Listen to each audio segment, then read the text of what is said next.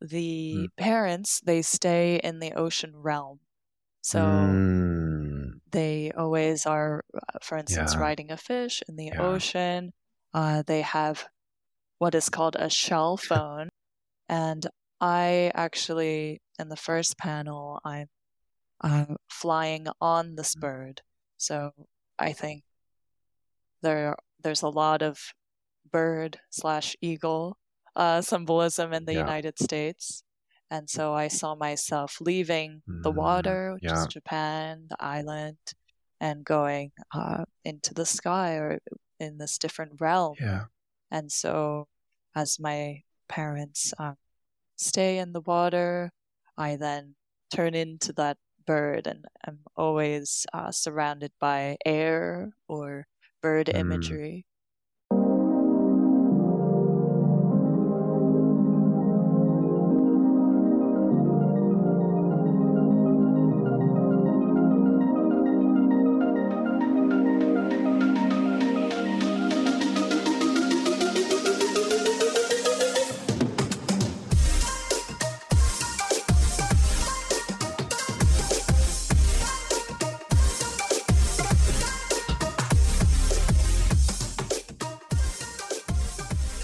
Hi everyone, my name is Stephen Wakabayashi, and you're listening to Yellow Glitter, mindfulness through the eyes and soul of queer Asian perspectives. This episode, we're joined by an extra special guest, Haruka Aoki. Haruka Aoki, she, they, is a queer Japanese artist, poet, and author-illustrator of children's book based in Queens, New York City. Their narrative artwork, which has appeared in New York Times and the Washington Post, aims to inspire individuals with both wit and sincerity as their hand-drawn characters engage with the world around them. Growing up, often unsure of where home would be next, Haruka found and continues to find comfort in nature and community, a constant starting point in their work. By exploring the metaphysical realm in their artistic practice, they hope to provoke a sense of interconnectedness and provide an accessible space to provide and heal as a collective. Haruka received her BA from Brown University and her MS from Pratt Institute. She often feels deeply grateful to be an earthling and loves to frequent the universe in her meditations. Welcome to Yellow Glitter. Hello, thank you for having me. Thank you for being on, and really excited to have you. I haven't really seen Earthling in a long time, and I love it. It just puts it in perspective. There's so much around us. And this beautiful galaxy. I think they just discovered, did you see the news report? They discovered more things behind our galaxy, but just like right behind it. And What? they were, because telescopes, right? You see directly in front of you, but you don't see exactly what's behind you. And so I was reading this article, I think I found it through Twitter this past week, of just discovering more behind the galaxy that we were looking at. Just, it was sitting on the backside of it. That's I was so like, wonderful. yeah, That that is happened. wonderful. Yeah, that reminds me of this one tarot card, which I once pulled, where the bag of jewels is behind the character, and the character is looking forward and looking a bit sad, but there's a huge bag of jewels behind them. That is funny. Okay, so if I pulled that, what does that mean? I don't know. Oh. I don't know. I think it was like, it was definitely a message of, hey, you're Yes. kind of looking in the wrong place. What has been within you this whole time or behind you? And actually, when that card came up, I don't know too much about tarot, but when that card came up for me, I remember resonating with it so much. And I thought, oh, those bag of jewels is, that's art for me. Art has been within me this whole time, and I had been neglecting it. Oh, that's deep. That is deep. And why don't we just start there? We had chatted a little bit before to talk about topics. And just like you said, art was always behind you. I think the one thing that came up during your talk, and I deeply resonated too, was about this change and transition in your life to maybe center this art within your life, departing from your corporate life to Mm-hmm. pursue this other Mm-hmm. part of you. And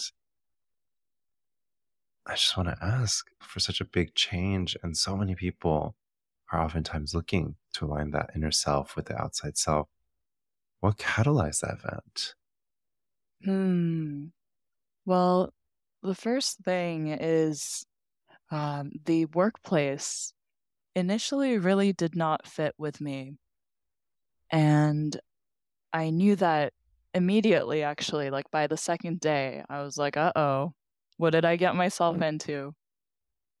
Mm-hmm. And it was a high-paying job. And I thought, you know what? I need to give this a try. Um, and I kept on saying that until it literally hurt to be there every day. So I had waited just a bit too long, tried to harmonize for a bit too much.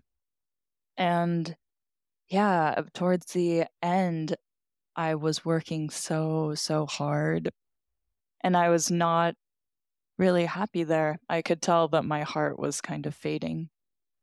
And so I think it's important to note that my job, uh, I had my role as an art director at a big company. And so from the outside, it looks like, oh, well, you still get to do artistic things and be creative.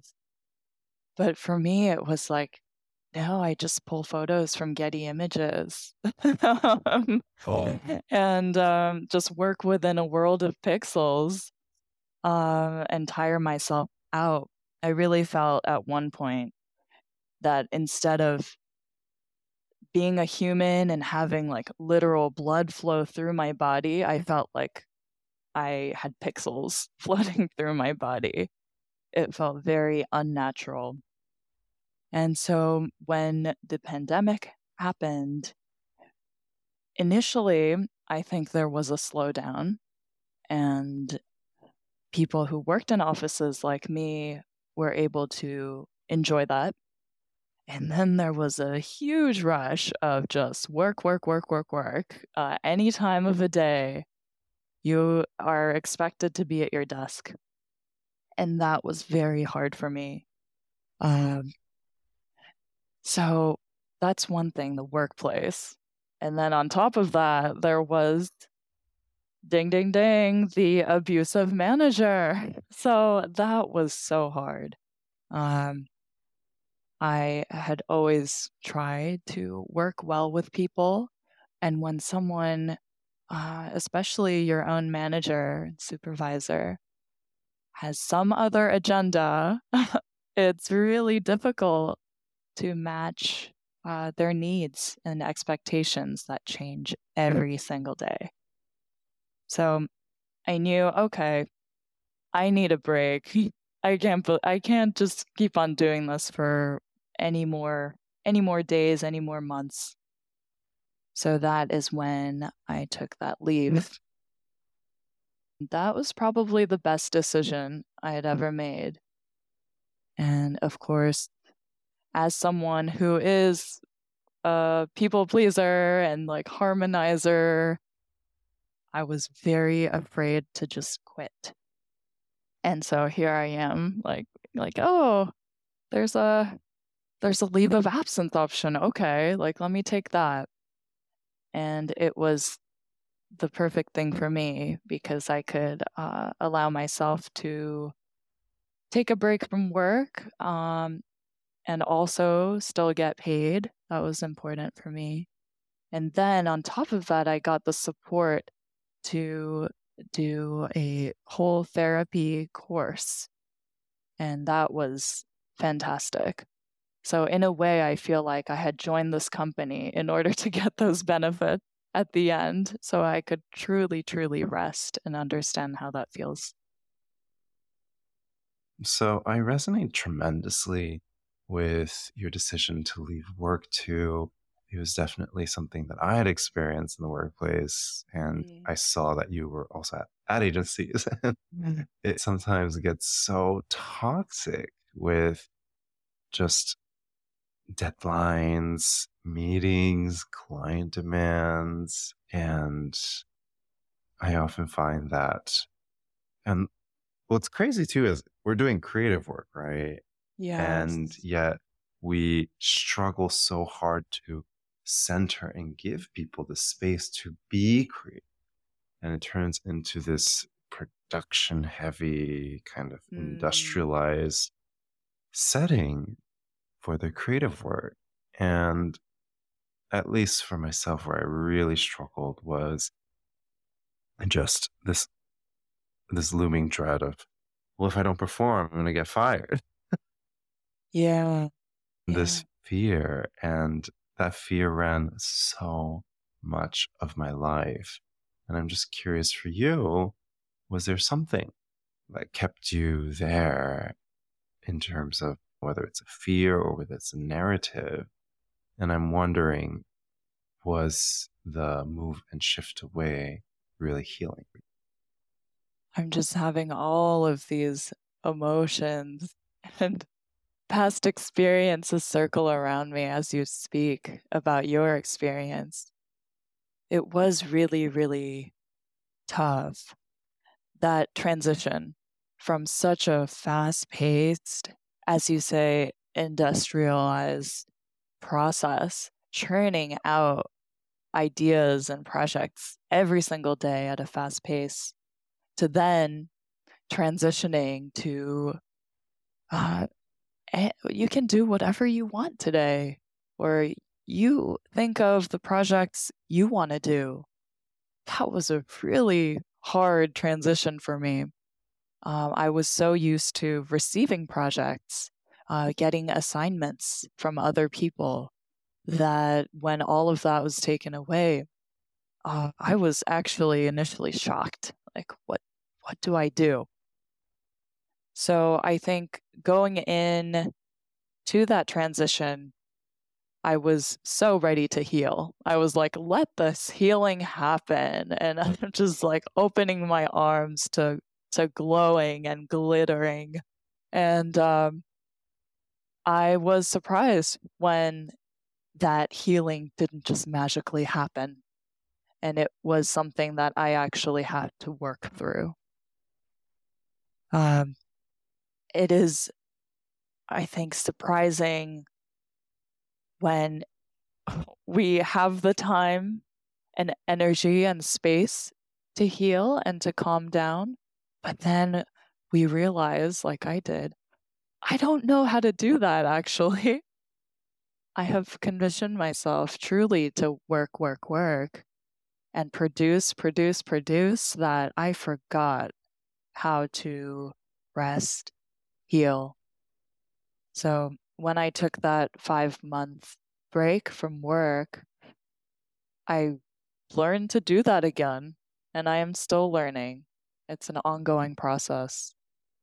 Yeah, absolutely. And it just seems that so much to our journey, I want to get back to your break a little bit on where you focus on mental health, but just to touch on what you said and respond to it, it just seems that the most important messages to hear in life are sometimes the most difficult. Mm, And yep, sometimes all we have to do is surrender to the true. experience. So true. Yeah. Is that resonating with you? Oh, yes. Surrendering is so hard when we have learned to control. And I think letting go of that control it feels uncomfortable even now as I think about it. And lately, I've been getting this one card in this deck that I use. Uh, it's an oracle deck that my friend made. I've been getting this character card That is the drunken sailor. So this character is topsy-turvy. There is some throw up coming out of his mouth. They are kind of sideways, falling. And I have gotten that card so many times this month. And I'm just like, I have to release even more? Like, I have been surrendering, universe. Like, what what do you want me to give more of? And yeah, I am definitely a to-do list person. I like getting things done, and I am a Google Calendar freak. And so I know that I work well that way. However, I am still learning to use these gifts and talents as tools and not make them kind of overwhelm me. Yeah, for sure. And going back to your trip to better understand your mental health, I'm curious what came up for you during that time, whether it's something you struggled really to accept it, be more aware of. It seems that it was very healing for that Yes. break and that big chunk of time away from work. I'm just curious, what was coming up for you then? Mm. Well, I should say that this was a very group therapy Mhm. heavy course, and it was very much like going to school again. And so I had a schedule every day, and for the more intense weeks, I think I was doing about 20 hours of therapy a week. And that is a lot, especially not having done any therapy before that. Being put into a course with 20 hours of therapy a week and working on yourself was so shocking. But one of the most wonderful things in that course was that I got to meet other people around my age, so in their 30s and 40s, dealing with very similar experiences that I had, and also similar emotions. Even if those experiences were different, perhaps it's an issue with a parent or an issue with their identity, issues at work, whatever it was, being in that group atmosphere and a very loving, understanding atmosphere was especially healing. And I had truly never done that kind of therapy before. Um, I had only done life coaching. So I had received life coaching classes, so much about self improvement. What do you want to do in life? How can you succeed? Which I think is wonderful, but I didn't know that I needed to reflect on the inside. And I think one of the things that came up in the workplace for me was uh, that feeling of not being needed or not being respected, taken care of. And I actually had a similar experience, those emotions, back when I was in college. So I had unfortunately experienced some abuse then in college, and it was untreated. I hadn't asked for help then. I really bottled things up. And I had thought that, um, oh, you know what? I dealt with it. That's in the past. We're done here, ready to move on.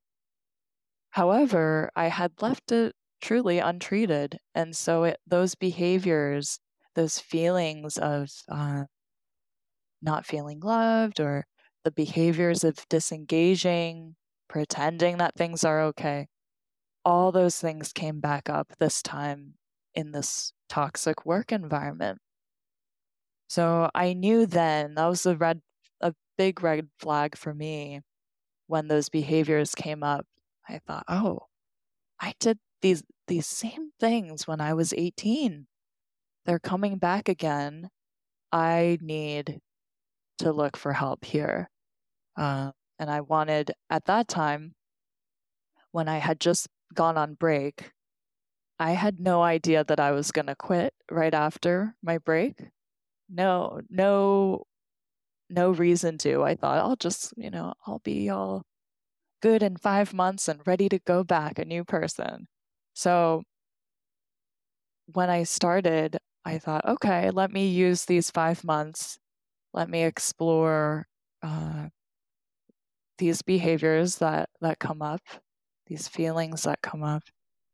And I had left untreated before, so let's do that. And that's why I went on this mental health journey. One, I'm proud of you for I don't want the focus to be about the stepping away, but stepping into your passion, stepping into what you're really excited to do. And I want to go into a little bit about your Asian identity too. One, what is your cultural, ethnic background? And then two, do you think that also had anything to do with navigating this balance of corporate life versus going after what your true passions? 120%, yes. So I'm Japanese, and I lived in Japan until I was only 3. And from then on, I went to Hong Kong and then to New York. So I think it was when I was 7, I came to New York. And oh yeah, definitely my Japanese background has a lot to do with how I see the workplace. I really saw it as a goal since I was a kid. My father was a banker, Japanese salaryman, so that 100% showed me, oh wow, that's what stability looks like. And he also made it look very cool. He's a very fashionable guy, my dad. And so this was also during the 90s. So he had the Gordon Gekko style, like suspenders, and we got the Hermes colorful ties. And he just looked like, what success really looked like. And I was really proud of him too, because he grew up very poor. And I think I understand now as an adult, oh, that's why he really wanted that stability. That was really important for him, and he was able to achieve that. And so I really had him as this role model figure. And even up until my mid-20s, my goal was to surpass my father. I was like, well, Dad, you did that in your 30s. I'm going to do it in my 20s. As if it's some competition. And so I was able to get that success early on, and my partner is so funny and loving, and he's like, well, you won capitalism, honey, in your 20s. Like you got that 6-figure job, and you got that stability hella early.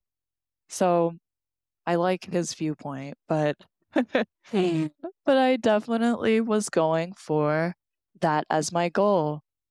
And having achieved that, I kind of waved that success in front of my dad, being like, look, Dad, look. And I was actually pretty surprised in terms of how he took that. Initially, he was like, this is great. I'm so proud of you. Like stability stamp of approval. But then, as he saw me working more on my art, he was like, "Oh, this is so great. Like, can I get a print of this? Like, can I pay you to to do this to print this artwork out?" And he was way more excited about that. And what's interesting is that he too is a wonderful artist.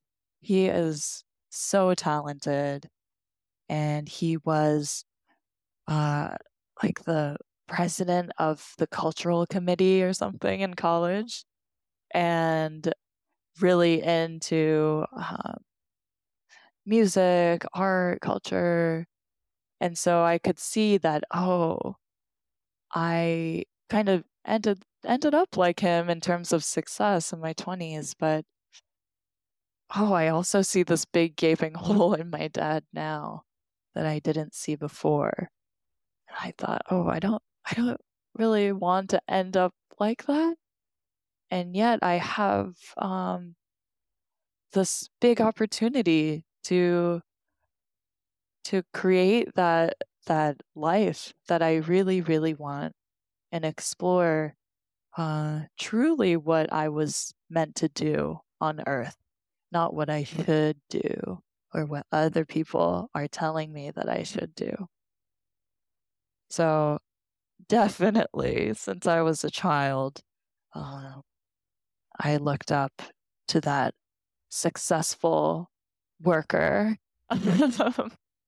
figure for sure. So I think you, going back to your story about your father, I think it's almost it's beautiful and sad to see such a creative aspect within him after so many years, and realizing that maybe that was a part of his identity that he also tempered down. And I also see the same thing in my mom, of so many things that she's like really good at, but so she cuts hair for a living. She's a beautician, and especially as people who immigrate here in America, I did a lot of reading about Asian American history over the past year, and one thing that was really eye-opening to see was the history of Asians within America, especially for Asian American immigrants. And so much of their immigration had been tied to job, financial success, the ability to look good on paper. And what was the most eye-opening thing for me, at least in reading a lot of the history, was building compassion for a lot of these behaviors that were institutionalized, not as a culture just within our family, but as a culture within our larger immigrant diaspora, especially here within America. And, I think the reckoning is realizing that we had lost probably a ton of really exciting career potentials and so many things all these other folks, especially Asians who immigrated to America, could have done. But these systems forced so many people to have to be good on paper, be a doctor, be a lawyer. They were some of the first people who were admitted Right. into the country because there was a huge deficit in a lot of this talent. And at least for myself, the longest time, I struggled with the Asian culture and identity that pushed a lot of this to me. I was trying to be a doctor for the longest time. And yes, yes, Really? yes. Mm. And I was like, surprise. Yeah, yes. And I held a lot of resentment towards it after having quote unquote Yeah. lost all these years. But I realized that it's all a part of, I think it's easy to think of it as a microcosm, but oftentimes there's a big macrocosm that's a part of institutionalized inequity, institutionalized culture, even.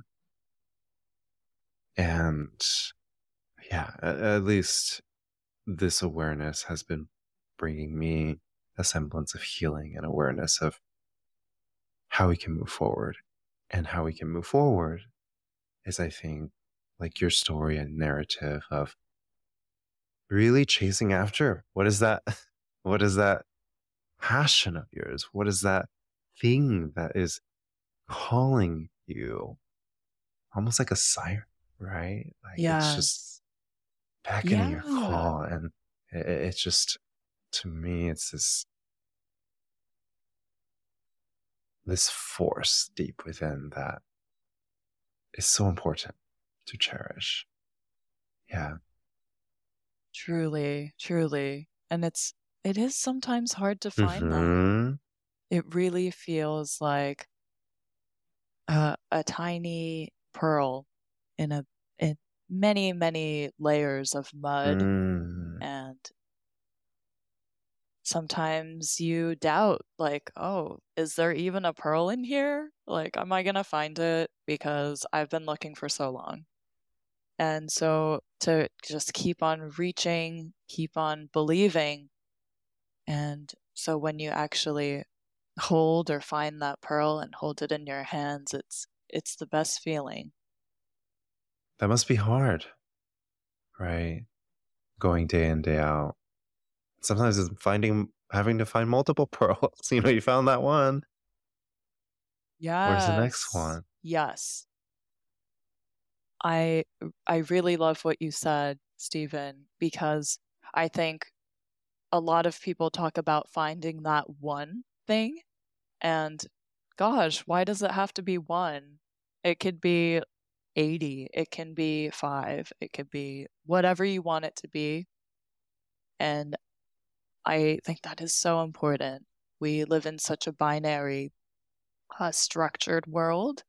And as we can see, whenever we go outside in nature or have really spiritual or loving experiences, it never feels structured, or we never have to choose between good and bad, yes and no. It's so much rich complexity, and I would love to bring more of that in to our daily lives.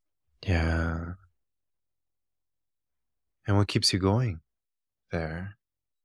It's not easy. Is there anything that Mm. keeps you going, coming back, showing up? Oh, yes. It's the connection. The energy between two Mm. people is amazing. It's so, so beautiful. Uh, Sometimes when I create art, share it, and it's on a very public platform, I get these very magical emails. Mm. What have some of them I said?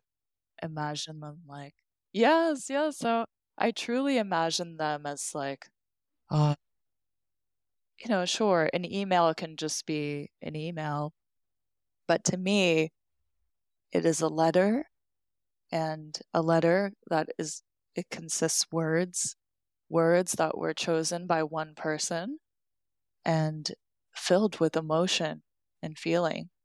So to me, when I get those lovely emails from readers of my comics, viewers of my artworks, it is the best feeling. And the one that I remember the most is this wonderful library clerk who is a 79-year-old person. And he sent me this beautiful letter after I'd published this illustrated poem in the New York Times about public libraries. And he wrote to me saying, "Oh, I love libraries too. In fact, I work in one." And he actually signed his name backwards. So his name is like Kevin, but he signed his name Nivek because apparently that's like a code that he shares with the kids that come to the library, that their true names are actually spelled backwards. So yeah, so I signed my email back to him Akura, since that's backwards of Haruka. Yeah. And those moments are what I love, when I'm able to make those connections with people that I don't even know, but we both are probably on the same page, or kind of understanding each other on a very similar plane. And that is what keeps me going. Yeah. That must be one, sounds like a awesome librarian. And Yes. two, going into your work, you do talk about really deep stories. I was going through your website, gathering at all your different projects, and I'm curious if there's any project that stands out to you particularly, whether it spoke really deeply about a part of you, or once you had it out, you were like, oh, yes, this portal is out of me. Is there anyone that come to mind that's very memorable for you in that regard? There's this one where a character is having a very difficult time, especially with their inner thoughts. And a rain cloud comes by, and it's raining really hard. And this character feels this raindrop and realizes, gosh, this pain, the pain that this raindrop carries is so intense. And actually, that character and the rain cloud end up becoming friends, and they are able to heal together through some bowls of hearty soup. And that one I created when I was having such a difficult time with my inner thoughts and inner narrative. It's very strict inner critic. So that one stands out the most to me. And I also love trying to create new characters and new styles. And so that one I felt very happy about in terms of the character that I created for that, which is this lovely, quite handsome character with a magical hat and this beautiful cloak and some cute boots. And they have one eye. Yeah, I like that character very much, as well as their house. I like the house that they live in. It's very cozy. And that's definitely one thing that I noticed in your characters was they aren't really gendered. They are these abstract beings. I'm just curious, is there intentionality behind that as you're creating some of those characters for you? Yeah, I'm so glad you mentioned that. Thank Mm-hmm. you, Stephen. I think it's my true consciousness probably speaking out in the form of art, because I did not actually notice that until you told me. So I'm actually kind of glowing. processing. Because I was looking at your stuff on, the ones from the New York Times and just stuff where you're posting. And I also have other friends who are illustrators, comics, and comic writers. And, they immediately go to just human forms of characters, right? And I think you had one specifically around your health that you had drawn a comic for, but I think that was more of a manifestation of yourself in a physical form. But a lot of the stuff, like, and the one you're sharing right now too, I took a peek at that with the characters forming a friendship. And also your latest work too, I couldn't help but to notice how they were simply manifestations of a character rather than the physical manifestations that we oftentimes see within this physical world that we share, as humans. Yeah. Yes. And I think I am starting to become more drawn to that. I'm actually working on this pitch right now. It already made me cry twice, writing and drawing it, because it's about my long distance relationship with my parents. And my parents, apparently, they get this wonderful ride from a fish deity. I don't know what that's about, but that's what they're doing. And I also, in this comic, turn into a bird. And I had no idea that kind of storytelling was within me. But more and more, I am drawn to spirituality as well as some of those older narratives in Japanese folklore. Yeah. And going back to what we had chatted about in the very beginning, is sometimes the lessons that we need to hear are sometimes the most difficult ones to accept. And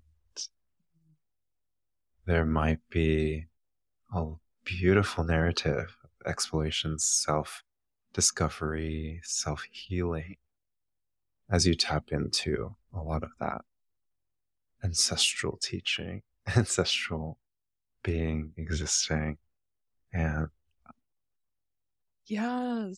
beautiful. I can visualize it in my head right now. With they're oftentimes depicted in media in these like scrolls, right? Where it's like, yeah, Yes. it's Yes. like, Yes. but it's just this beautiful. What I'm picturing in my mind is just what's coming up for me. It's just beautiful calligraphy, brushstrokes, characters, and Mm. define, but almost a rough abstraction to it too, where they teeter between this like Yes. physical world and the world of art and the world of creation. Yeah. I won't spoil your I think pitch, there's but so I'm just much. so I'm so curious. No, I Oh, was just so curious. Like, where are they riding off to? What do the animals mean? Yeah, yeah. yeah. Well, I want to I can share a little bit where the parents, they stay in the ocean realm.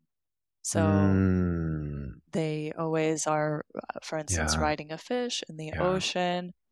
They have what is called a shell phone. That's amazing. So when we talk to each other, That's amazing. they're talking Yeah. via shell. And I actually, in the first panel, I'm flying on this bird. So I think there's a lot of bird slash eagle symbolism in the Yeah. United States. And so I saw myself leaving the water, which is Yeah. Japan, the island, and going into the sky or in this different realm. Yeah.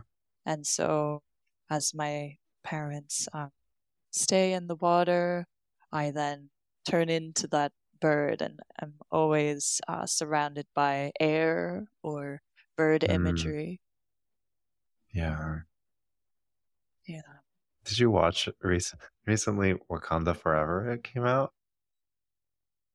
I So haven't I yet. I'm so think you should excited to. watch it because I'm not going to spoil it too much, but there is another civilization that is discovered underwater, and there is a very similar allegory in there as to what you're sharing. Yes. Ooh, So thank I'm you. not gonna go. I That think movie that is was on like my list. we're on the cliff. I'm not gonna spoil it. Yes. Stop. Stop. Yeah. I think that's beautiful, and I'm really excited to see it when it comes out. It's definitely resonating a lot with this narrative, especially as Asian immigrants or children of immigrants, that some people say we're often stuck in this third place. We're not home. We don't feel at home as Asians, Asian immigrants here in America. We're in this third world that's suspended in a way. Yes. Where we're tolerated rather than celebrated, accepted rather than pushed to success. And when it comes to, I think the fascinating part I'm always curious about is the guests like yourself and your queer identity and what that self-discovery and what that self-journey has been like. How has it been for you to embrace identity? It has been very freeing. Very freeing. And in a way, it was a slow unfolding. So I think there is often there is the narrative in pop culture of coming out or having bottled up so much inside and then finally being able to release or coming out of the closet. But for me, it was a slow unfurling. I think even in my very first job at an ad agency, my first creative director, he gave me this name. Instead of Haruka, he said Harry. And initially I was like, oh, like that's kind of problematic. Like this, like, why can't you just say my name? But then I was like, let me reclaim this. I kind of like Harry is, it's so, but it comes from Harold. And I was like, Harold is kind of sexy. I like Harold. And so there was that initial like, all like my alarms going off, like Harry, like this is weird. My Asian self is going nuts. But then yeah, afterwards I was like, Harry/Harold as a name is kind of cool.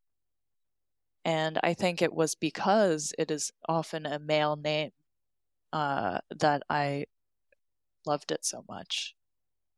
And that was kind of my first, wait a second moment. And that more and more, especially as I followed my artistic path, it has become easier to unfurl and unfold because I am truer to myself every day. And another aha moment was when I was gifted these wonderful books called Frog and Toad. I think it's by Arnold Lobel, perhaps. And I was like, wait a second, this is like Harold, my Harold character. By the way, I'm Toad. If you have read the books, I'm Toad. I'm a bit slower, not as easily loving and carefree as Frog. But I was so happy to see these two characters. They don't say explicitly that they're gay or they are whatever gender. They wear these wonderful, wonderful clothes. I was like, wow, Frog and Toad, like I like them a lot. And I could see that kind of relationship parallel in my own relationship with my partner. And by the way, he is definitely Frog. So I thought, wow, this is so wonderful. I didn't know that I would relate so much to these characters, these children's book characters. But I had been telling so many people, especially in my early 20s, that, gosh, I know for sure that I must have been this old gay guy in a previous life. Like, I 100% know it because I'm immediately drawn to that. And so to then see the Frog and Toad characters in real life illustrated, what kind of house they live in, what kind of things they do, I thought, oh, this is it. This is me. And for me, I really appreciate the term queer, the reclaiming of it, the abstractness of it. I think it's quite a big and colorful umbrella that can hold many identities within it. So I really appreciate that. And I just absolutely love deciding who I want to be when I wake up. The non-binary is just like, it just fills my soul. And so when yesterday I ended up going more glam, like I was thinking like après-ski glam, and just created this image in my head and found things in my closet that would match that. And that was fabulous.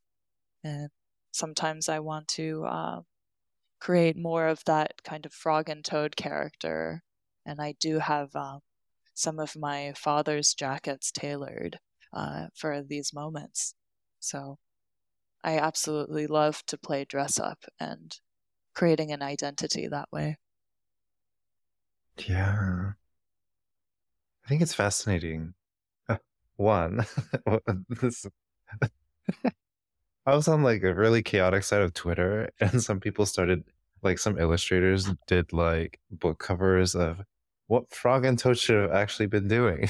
And they created this illustrative cover like Oh, Frog and Toad get frisky. I was like, oh my yes. God, no, what's happening? People on Twitter were just like, this is amazing. And I was laughing so hard. Like, I'm gonna check yeah, that out later. I Frog want and to Toad see this finally, secret like, side. Frog is on top of Toad. Which one's a bigger one? Was it? No, Toad was a smaller one, right? Frog's the bigger one. I thought Toad was Well, bigger. there's one Like, that's bigger. Frog is taller, but Okay. Well, there's slimmer. one that's like much taller, right? And then the one that's like much smaller. Okay, Yeah. And Frog. then Hmm. the much smaller one was like on top of the bigger one. And they're just like going at it. Oh And I my was like, gosh. but Wow. you should definitely, I I love recall I that. saw it on Twitter like about a year ago, and I was like, yes, get it. Yes. Yes. Yes. Um, Gosh. So I'll be yeah. getting that book. And I think it may have just been a cover, but I forget. But I think it's funny that you talk about this frog as a character and how you really relate with it. Going back to your illustration, I go back to the fact that frogs are also amphibian, right? Where they are Mm-hmm. many different identities, but also they can live a life underwater. They can also live a life above the water. Yes. They are not one or Wow. the other, but they're suspended almost in these Right, two right. worlds. Came from the water, Stephen. born from the water.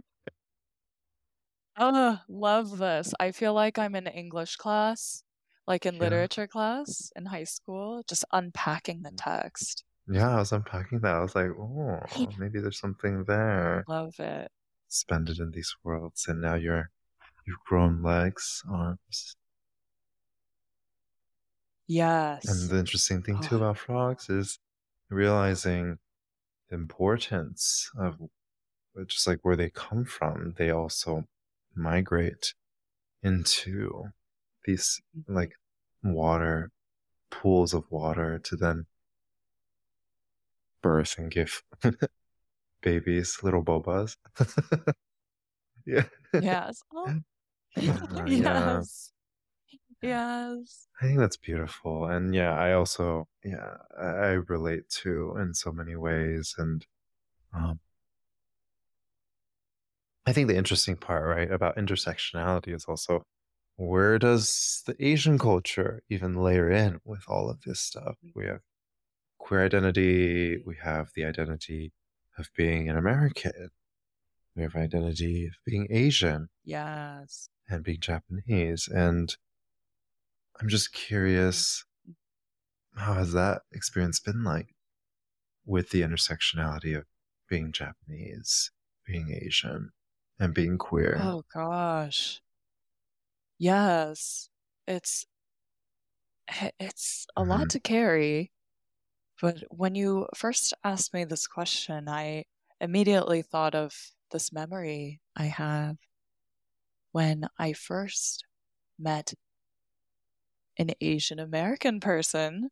And I, at the time, thought of myself as Japanese. I actually didn't know at all the history of Asian Americans or even the term Asian American. And I had thought, well, I had only spoken to people who looked Japanese and could speak Japanese, or perhaps from another Asian culture and was able to speak whatever language that they were brought up with. And so when I first met an American person who is Asian and they did not speak the language of the country they were originally from, I was like, what? What is this? Like, I didn't know that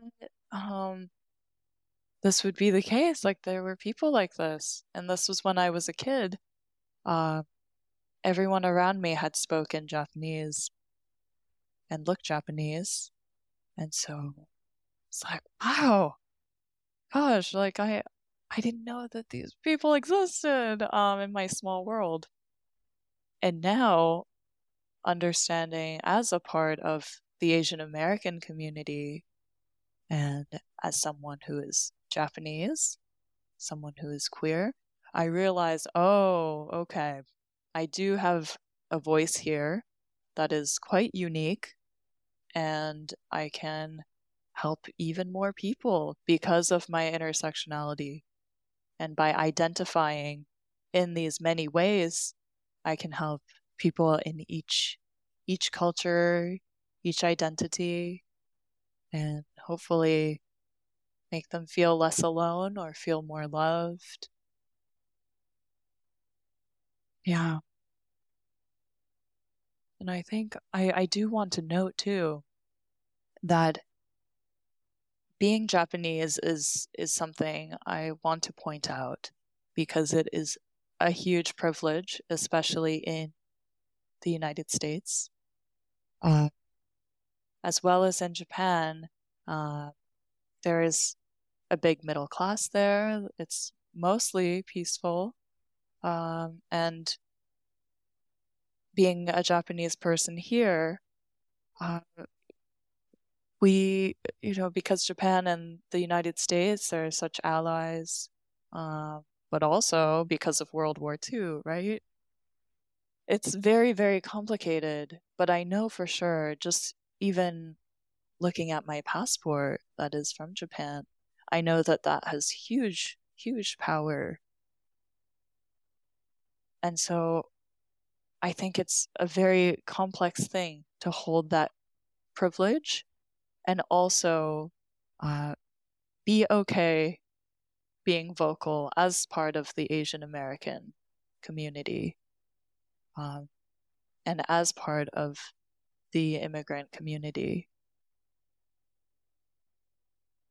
It's, I think it's just so important to actually talk about Japan's history and what they have done to other nations as well as the colonizer. It's a very violent and truly evil, like disgusting thing that that country's government had done in the military. And it's truly only just a generation or two ago that this happened. And I think we don't talk about that enough as part of the privilege and identity that we hold as Japanese people in the world. Why do you think we don't talk about it as much? I mean, it is so brutal, some of the things that the Japanese government and the military did. And it's very scary to come to terms with that kind of behavior, that kind of cruelty. And to own up to that is, I think, very scary, I guess, for countries to do. And truly, though, I wish I could hold Japan, just to hug all of Japan, because there is so much trauma there, so much done because people were forced to do certain things. People were forced to go into war, work in certain jobs that they don't want to. And so sometimes when I do go back to Japan, I see that violence, but it's kind of it's hidden. It's almost underground in the earth, or there's this very lovely, warm, sparkly blanket that just covers all the shit. And I understand how it is so comfortable to be able to have the fresh water, the delicious fruits, the beautiful mountains, the fast trains. Like, oh, let's focus on that. It's so great. And the beautiful artwork, the hot springs, like, sure, that's wonderful. But yeah, there is just, even with my grandparents, like, we don't talk about those years type of thing. And of course I respect that, because they actually lived through the trauma of war and survival. But I think the way to move forward is to not ignore, to push down. It's to lift those things up, share those feelings, talk about them with not just friends and family, but perhaps also people from other countries that are going through the same types of wars and sadness. Yeah, it's like the need to clean a wound, going deep into the wound so that it can heal. And yeah, it's also hard to have a reckoning with, even like why there's a lot of colonialization mentality too in Japan, and it goes back to the larger sphere of, right, all these countries at many points within our history were just scrambling so hard to fight and compete with one another.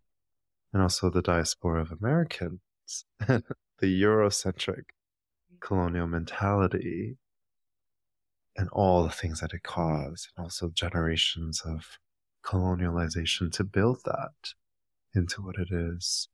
right. I think there are aeons of deep wounding across generations, across countries, across the world that we just all have yet to even. I think we've written books about it, but even look at where America's going with politics. Some people are really struggling so hard with it to a point when they're banning books outline education. Right. And question for you is, why is this so important to remember and understand our history to you? Well, it is part of our DNA, whether we like it or not. And so I think that urge to continue to act in the way that we did is there, that will always be there. And even when you're living with that history, uh, you actually get to decide as you, an individual, to change that path. And so I think it's important to know where you came from, what happened in your histories, what are the things that your grandparents did not tell you, and just collect that information really as data points and say, I could probably continue that trauma and living with that, but uh, will that make my life a better? Will that make my life better? Other people's lives better if I continue acting this way? And for me, the answer is no. And so I want to uh, use that history, the truths, the hurt, the healing, the realness of it all, literally hold it in my hands and then form it into something else. Form it, craft it into something that I think will be better for the world, and then send it off for people to read, to think about. Yeah, and the analogy that came in my mind around what you're saying was the question of, well, can you describe water to a fish? Right? Going back to animal or creatures. Um, Mhm. and the funny thing too of beings that can go in between also water and air to experience these different worlds allows us to describe and put to words. Water is wet, air is light, gravity feels like this on land, gravity feels like this in water. And to me, it seems like history is, and what I'm gathering, what you shared, history is almost these like spaces that we inhabit. And as we step out of it, power is to reflect what that space was like so that we can share that experience with others without having to be in it. Right, exactly. And what you just said reminds me also of uh, first left our our home, and how that really helped me understand, wow, my home is just a very small part of the entire world. And to actually step out of it, again, is such a privilege to be able to see a different perspective. And I think that's why traveling is so important, to be vulnerable and open to new experiences and to see your previous home from another perspective, another lens, is, I think, very important. Yeah, beautiful. I'd love to talk a little bit more about your latest work, making a slight pivot. You had recently published a book, and I'm going to read a little bit of the summary that I was able to pull that I think is super cute, and I'd love for you to share a little bit more about it. The summary goes, in a world of circles, square feels different. In public, square wears extra shapes to try to fit in, but pretending to be a circle all the time is hard work. Fitting in is a heartwarming, inclusive, and whimsical picture book about a square trying to fit into a world of circles. This book celebrates what makes everyone unique and special. When it comes to the book, so in your words, aside from the summary, how would you describe it? It is a book that I think the world needs. It's that feeling of, oh, I don't belong, or I feel really different, and it's so uncomfortable. And yet to hold that true emotion while remembering, oh, there's just so much diversity and everyone's trying to figure it out. So many identities. And actually, every single one of them can be all right. And I wrote this picture book. I wrote and illustrated this picture book with my friend John Olson, who is a wonderful designer and art director and performer. And he is very involved in LGBTQ activism. So I know that he wrote and illustrated from his experience growing up as a gay person. And for me, I definitely thought about my experience as a Japanese person coming into the United States and feeling so different, and just being so surprised at all the cultural differences and feeling that pressure to fit in. And so I really want to, John and I both really wanted to share that experience through this character, Square. Yeah. What inspired you to create these characters? We talked a little bit about these characters that you create are often not a humanoid.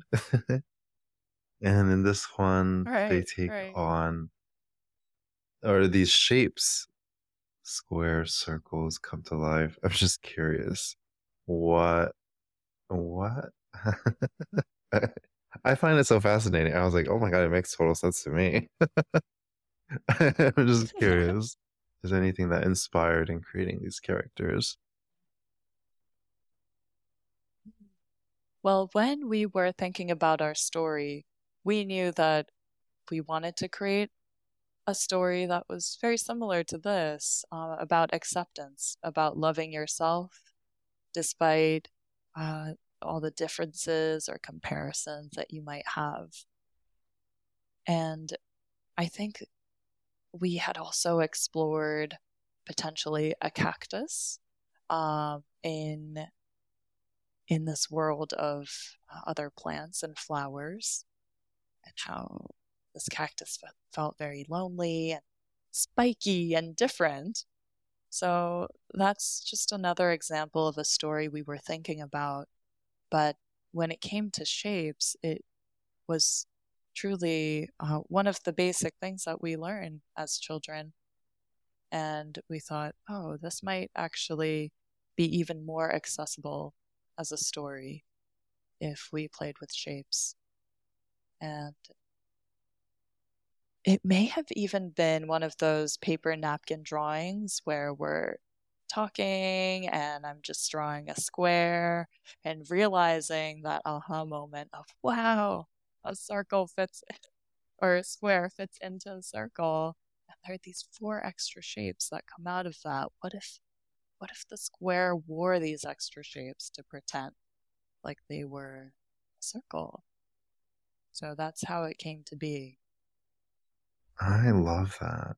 I also like the potential opportunity to explore maybe a cactus, because what I saw TikTok trending on TikTok lately has been a lot of these, I don't know if you've seen it, but cactus plant owners who slice off a chunk of the cactus to put another cactus in.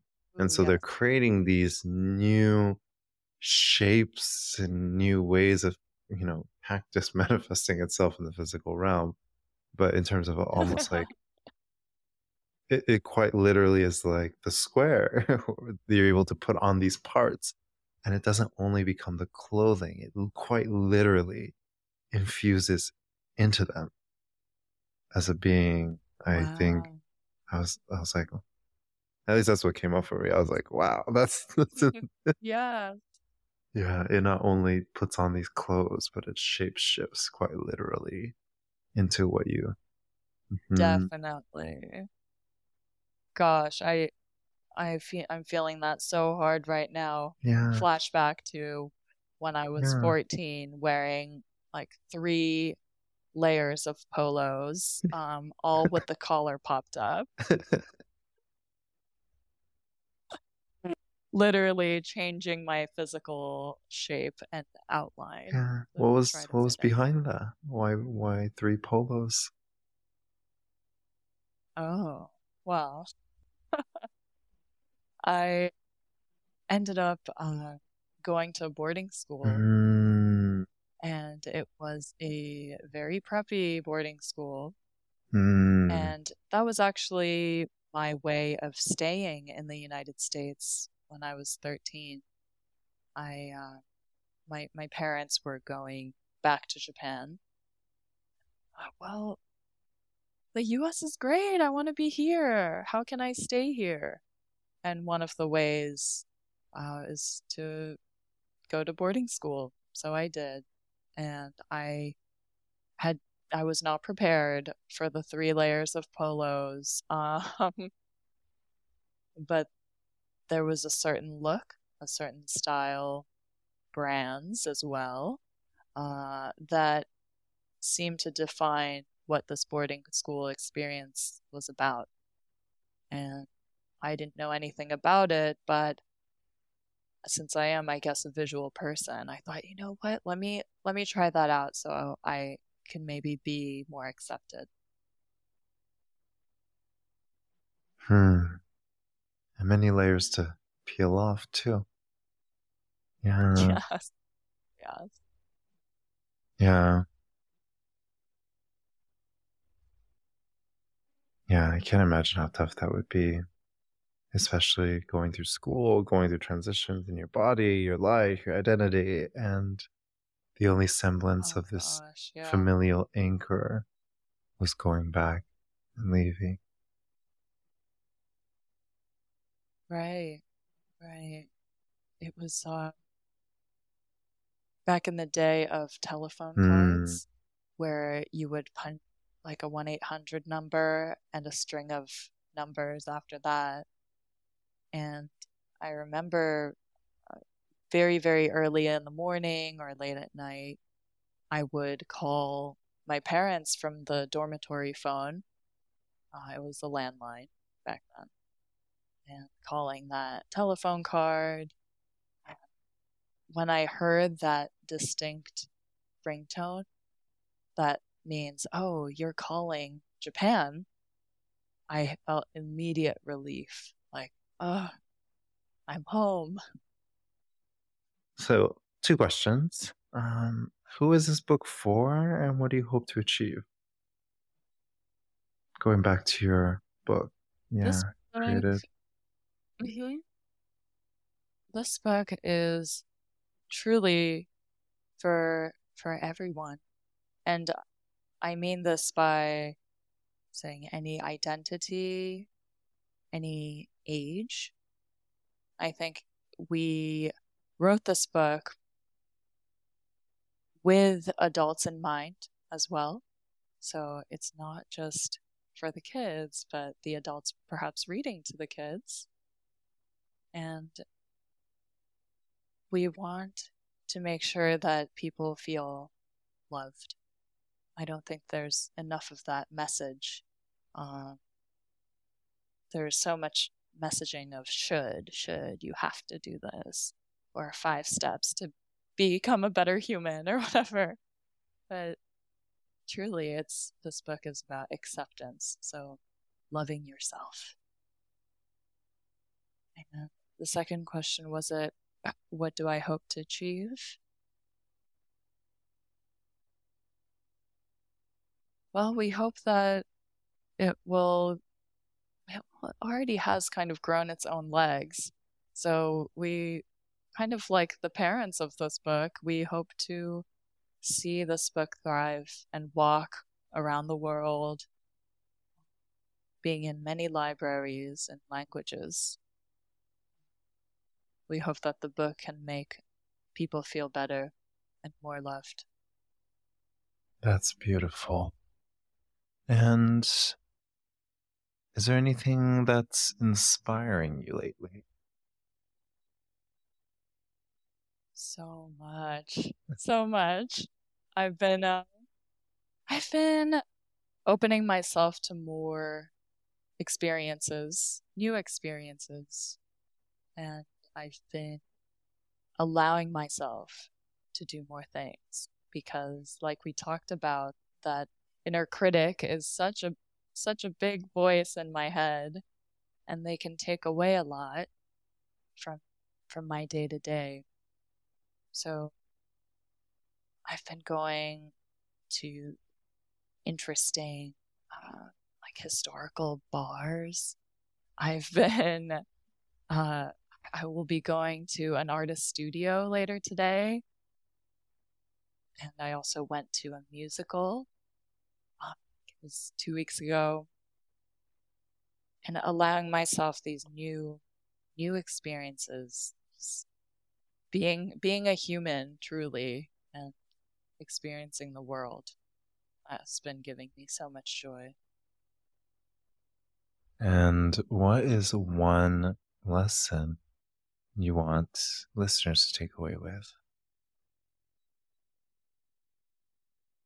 I would say that even when you are doubting yourself, the answer is always within you.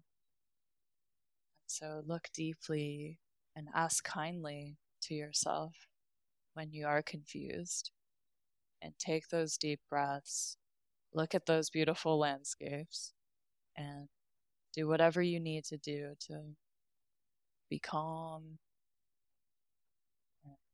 Then look inside, and whatever you need will be there waiting for you, because gosh, are they patient. They wait for us and love us so deeply. So yes, you can trust yourself.